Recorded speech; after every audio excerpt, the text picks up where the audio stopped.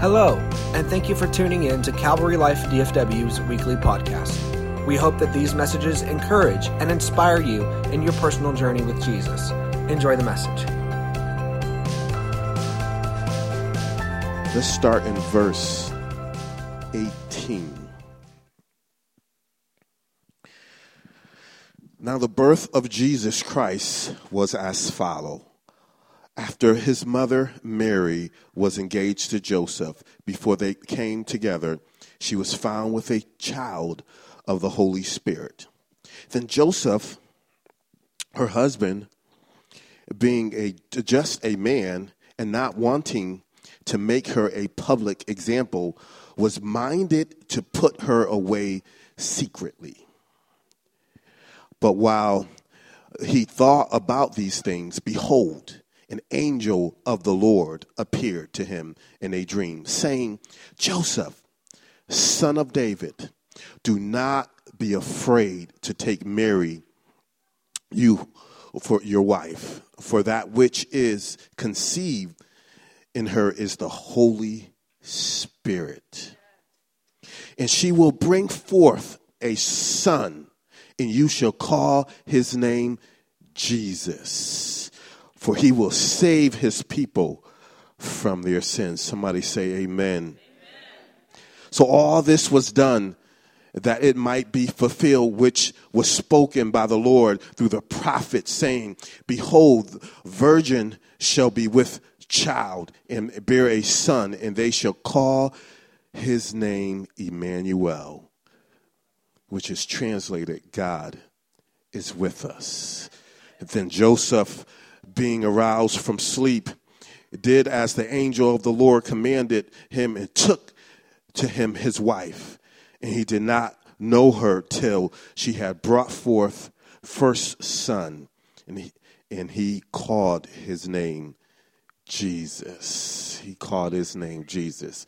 So God so loved the world, he gave his only begotten son, his only son. God so loved us, he gave his only child.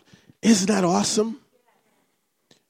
Sometimes I think we forget that God gave his only begotten son to us. Why would he do that? Why will God give his only begotten son to us? So that we will be defined by his love for us. That's what this life is all about. When you give your life to Jesus, amen, you will be defined by God's love for us. Are you with me? He gave his only son to us. My wife blew me away the other day. She says, you know someone loves you when they sacrificially give to you. Amen. So you single people, if you are with someone right now, they don't sacrificially give to you, they don't love you. They don't love you. Married people, just saying. This is Christmas, so I won't act up this morning. But when you look under that tree, is that not the gift you've been hoping for? I'm just saying. But you know someone loves you when they sacrificially give to you. That's what love's all about. See, Jesus' birth and his resurrection, right, was a defining moment for us. See, when Jesus was born, when he lived on the earth, he modeled how we should love. He says to love your God with all your heart, all your mind, and all of your soul. Love your neighbor as you love yourself. That's challenging, isn't it? Look to your neighbor and says, I love you like I love myself. Be careful, you are in church. You are in church. Love your neighbor as you love yourself. He modeled how we should love. And then when he died, he proved how much God loved us. Oh, this maybe. When he died, he proved to us how much God loves us. This is your defining season. A defining moment is a point in your life when you experience something that fundamentally changes you. Not only these moments define us, but they have a transformative effect on our perceptions and behaviors. See, when you realize how much God loves you, it will change everything about you. When you realize how much he paid for you, it will change how you think. It will change how you act. It will change how you love. Are you with me so far? We got to go. We got to keep going. We got to keep going. So my prayer is that you will find what you're looking for this season. You will find what you're looking for this season. I just want to tell you this morning that God is saying you are worth it. You are worth it. You are worth it. Your worth is not defined by what people say about you. You're not defined by your mistakes. Because of the blood of Christ, you're not defined by your sins. Am I speaking to someone this morning? He says you're worth it. The sin you committed, Jesus already took care of that. You're worth every effort it took to make this world. You're worth every sacrifice of his son. You are worth the diligence it took to produce the Bible. And you're worth every event that has shaped his will since the beginning of time. You are valuable because he says so. You're valuable because he says so. So how are we defined by God's love? How are we defined by God's love? We have to go through a love test. Amen? So we go through a love test. Amen? So it's two ways that we get tested. The first one is through the hard places. Somebody say amen. So we get tested through the hard places. See, the beginning never looks like the end. Amen. I mean, just look at the life of Mary and Joseph. We know what happened at the end, but let's talk about the beginning. Amen. They went through some hard stuff. Just think about it. Here's Mary and Joseph. Joseph saw this beautiful woman and says, I want her. Right? And so Mary says to him, guess what? Guess what? I'm pregnant. You can imagine the look on Joseph's face was like, you're pregnant? Wait, but we never actually got together. She said, no, I'm pregnant by the Lord.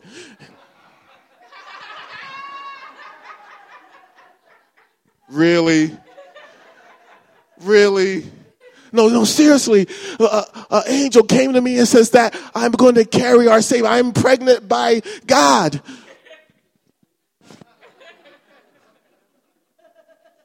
Let me think about that, right? If you were engaged to someone and she comes to you and just say, I'm pregnant by the Lord, would you believe her? Right? Would you believe her? You're pregnant by the Lord? See, it was drama in that relationship, right? See, when a woman is telling the truth and you don't believe her, that's a rough house to live in, I'm telling you. No, I'm serious. I am pregnant by the Lord. Really? Amen. So she first got rejected by her own fiance. So it's trouble And then she got rejected by the public because during those times you can't be pregnant and not have a husband. And they weren't married, because when you got married in those days, it's a huge celebration. Even the engagement is a huge celebration. Like everybody's all up in your business. Amen? So Joseph had to hide her. And then Jesus was born in a manger. Right? Our Savior, our Lord and Savior was born in a manger. Jesus at the time didn't look like a Savior. Right? He is the Son of God. He could have had the finest doctors, right? Could have the finest doctors in hospitals, right? But no. He was born in a manger with a bunch of animals around him. Amen. But good things are birthed in hard times. See, Mary birthed Jesus during hard times because what God put in her womb was very significant. Amen. See, you know when you have a calling of God, where there's some affliction that's going on. Amen. See, the season that you're in right now may seem insignificant, right? Insignificant, but God sees it so significant. Amen. So where you are right now may seem insignificant, but your hard place is your birthing place. See, good things are birthed in hard times. Amen. Amen. So God is doing something right now in your life. Whatever you're going through right now, God is defining you. When you start overcoming certain things, you are defined by his love. Oh, I hope I'm speaking to someone. You birth things in your life from hard places. It's those things that define you. Amen. It's those things where you get that testimony. Amen. If you listen to Stacy's testimony, she started off talking about those hard times. And then God just showed up in her life. So she's no longer defined by those hard times. She's defined by God's love. Come on. You see, a defining moment is a time in our life where we come to a point of decision that we know will change the trajectory of our lives. A time when God puts a faith challenge in front of us and we have a decision to make. See, Mary had a faith test. She had to give up her baby. She watched Jesus grow up and then walk to the cross and was put on a cross. She watched her baby die. Do you know? Do you know? Do you actually know? Do you know that Mary was the only woman in history that carried the same baby twice?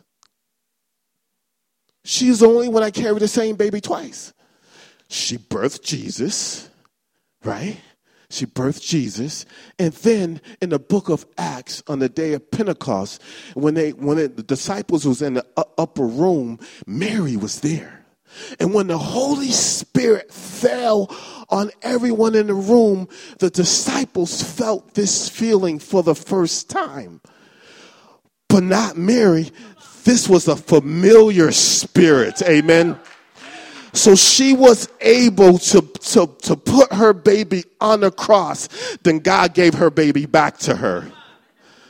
Are you with me? Are you with me? That is love. That was the love test, to give up what you love the most. But our loving God says, oh, wait a second. You prove how much you love me. I'm going to give your baby back.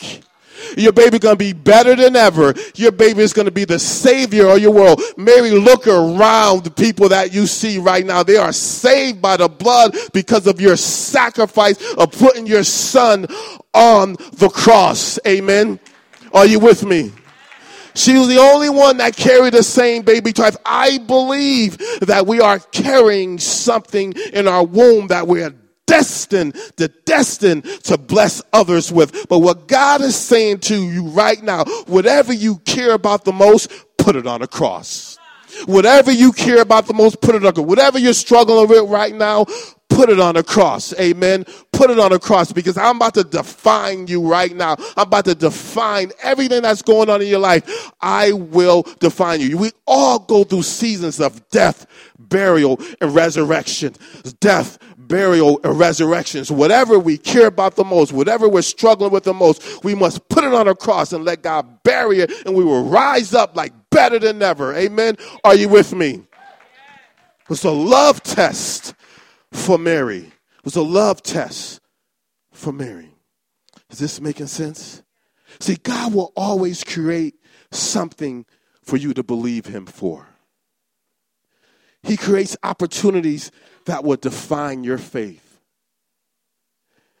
See, it says, the Bible says, the just shall live by faith. The just shall live by faith. Well, that means that God will never put all your ducks in a row. I'm sorry, but he'll never put your ducks in a row, because if your ducks are always in a row, what would you need God for? So he will always create something for you to believe in him for. What do you believe in God for this morning? It's your defining season. It's your defining season. It's something that is in front of you right now. God's calling you to take that step of faith right now. Is anybody here this morning that's experiencing that faith test this morning? Oh, I don't know. I think people are full. Amen. Many of you may be at some point in your life, this moment in your life, some faith challenge in your life right now, some place in your area of your life that you're needing God for, you're trusting God for. Amen. God says, get used to being uncomfortable. Get comfortable being uncomfortable. That's right. That's who he is. Amen. God wants you to be uncomfortable. If you are comfortable right now, if you crave comfort, this may not be the church for you. Or Christianity may not be the thing for you. See, we have to get used to being uncomfortable, amen? But it's a new type of comfort. It's a new type of comfort. It's a comfort where you trust him. Sometimes God just say, just sit down. Just sit down. Just keep still. Let me do my thing. Trust me. Trust me. See, I'm trying to define you. Amen. See, the world's been trying to define you for years, but now this is a new type of thing that I'm doing. I'm going to define everything in your life. Everything in your life is going to look like me. Amen. The beginning never looks like the end. I believe this church is in a defining season. Yes, this church is in a defining season. I believe there will be a move of God that will change the trajectory of the church's existence forever. I believe that. I believe that. Because I know we've been in some battles. Amen. See, the enemy will never fight you for where you are. He'll always fight you where you're going. We're going somewhere. This church is going somewhere. Amen. So we've been fighting certain battles. Amen. So how does God define us? How does God define us? Well, we know through our hard places, and then second, through relationships. Yeah. So I say, uh-oh. Oh. It's your relationship with him and with others. Amen. See, God is about people first. He is about people first. See, God loves people more than he loves principles. It's called grace. God loves people more than he loves principles. Amen. See, through relationships, he defines us. See, the king, Herod, was wise enough to know the significance of Jesus' birth. See, he was trying to change the appointed time. So he said the wise men, say, hey, when you guys find Jesus, let a brother know. I want to go worship him too. But he was trying to take Jesus out. He was trying to change the appointed time. See, the enemy will always try to change your appointed time. But he can't change what God's built. He cannot change. When you have a destiny or calling in your life, the enemy cannot change your appointed time. But the enemy's number one goal is to break covenants.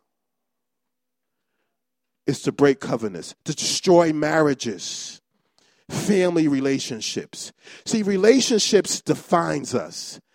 But make sure the relationship that defines you the best is the one you have with God.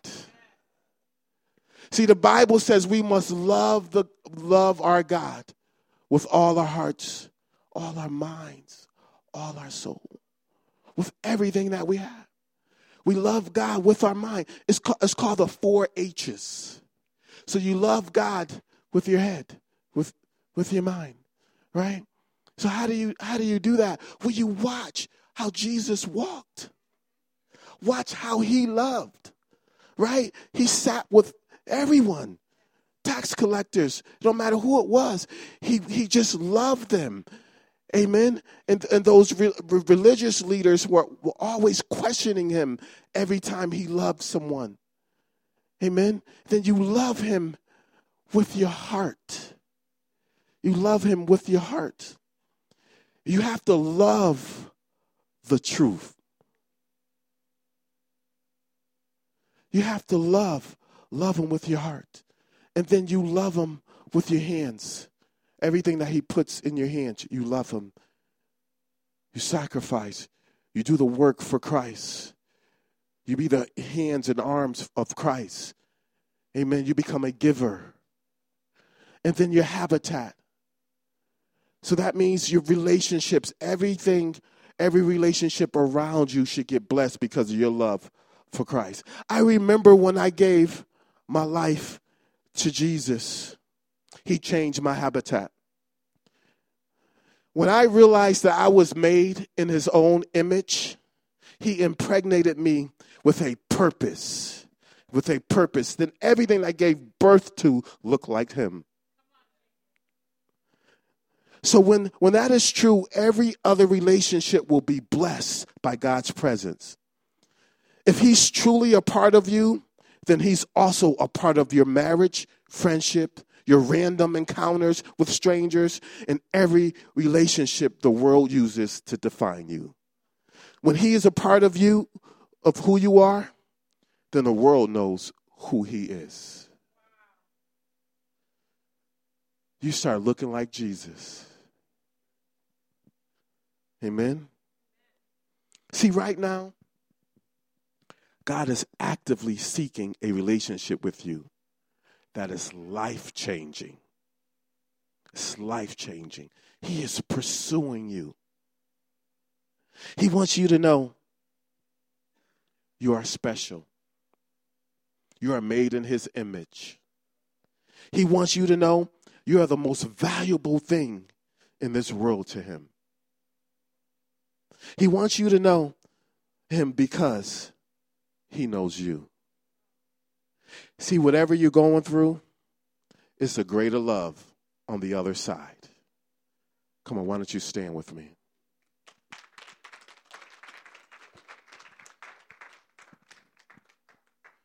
Oh, I wish I had like a whole series on this. I had my notes. I've been wrestling with this message for a while. And God just said, hey, just keep it simple. Tell them that I love them. That's what this season is all about. See, this season is very, very significant. So not the season that you're in. I'm talking about the Christmas season now. Because you may be the closest thing to Jesus that people meet. So it's important that we love people. Take time out and love people, even your family. No, what I'm saying is, it's not just giving them the gifts under the tree. It's the gift that's inside of you. That's what they really need. I remember when I first gave him my life. I found what I was looking for. He was the missing link. I've been searching. I was like the wise men. I've been searching. I was searching. All of a sudden, I seen a star. And then I approached Jesus.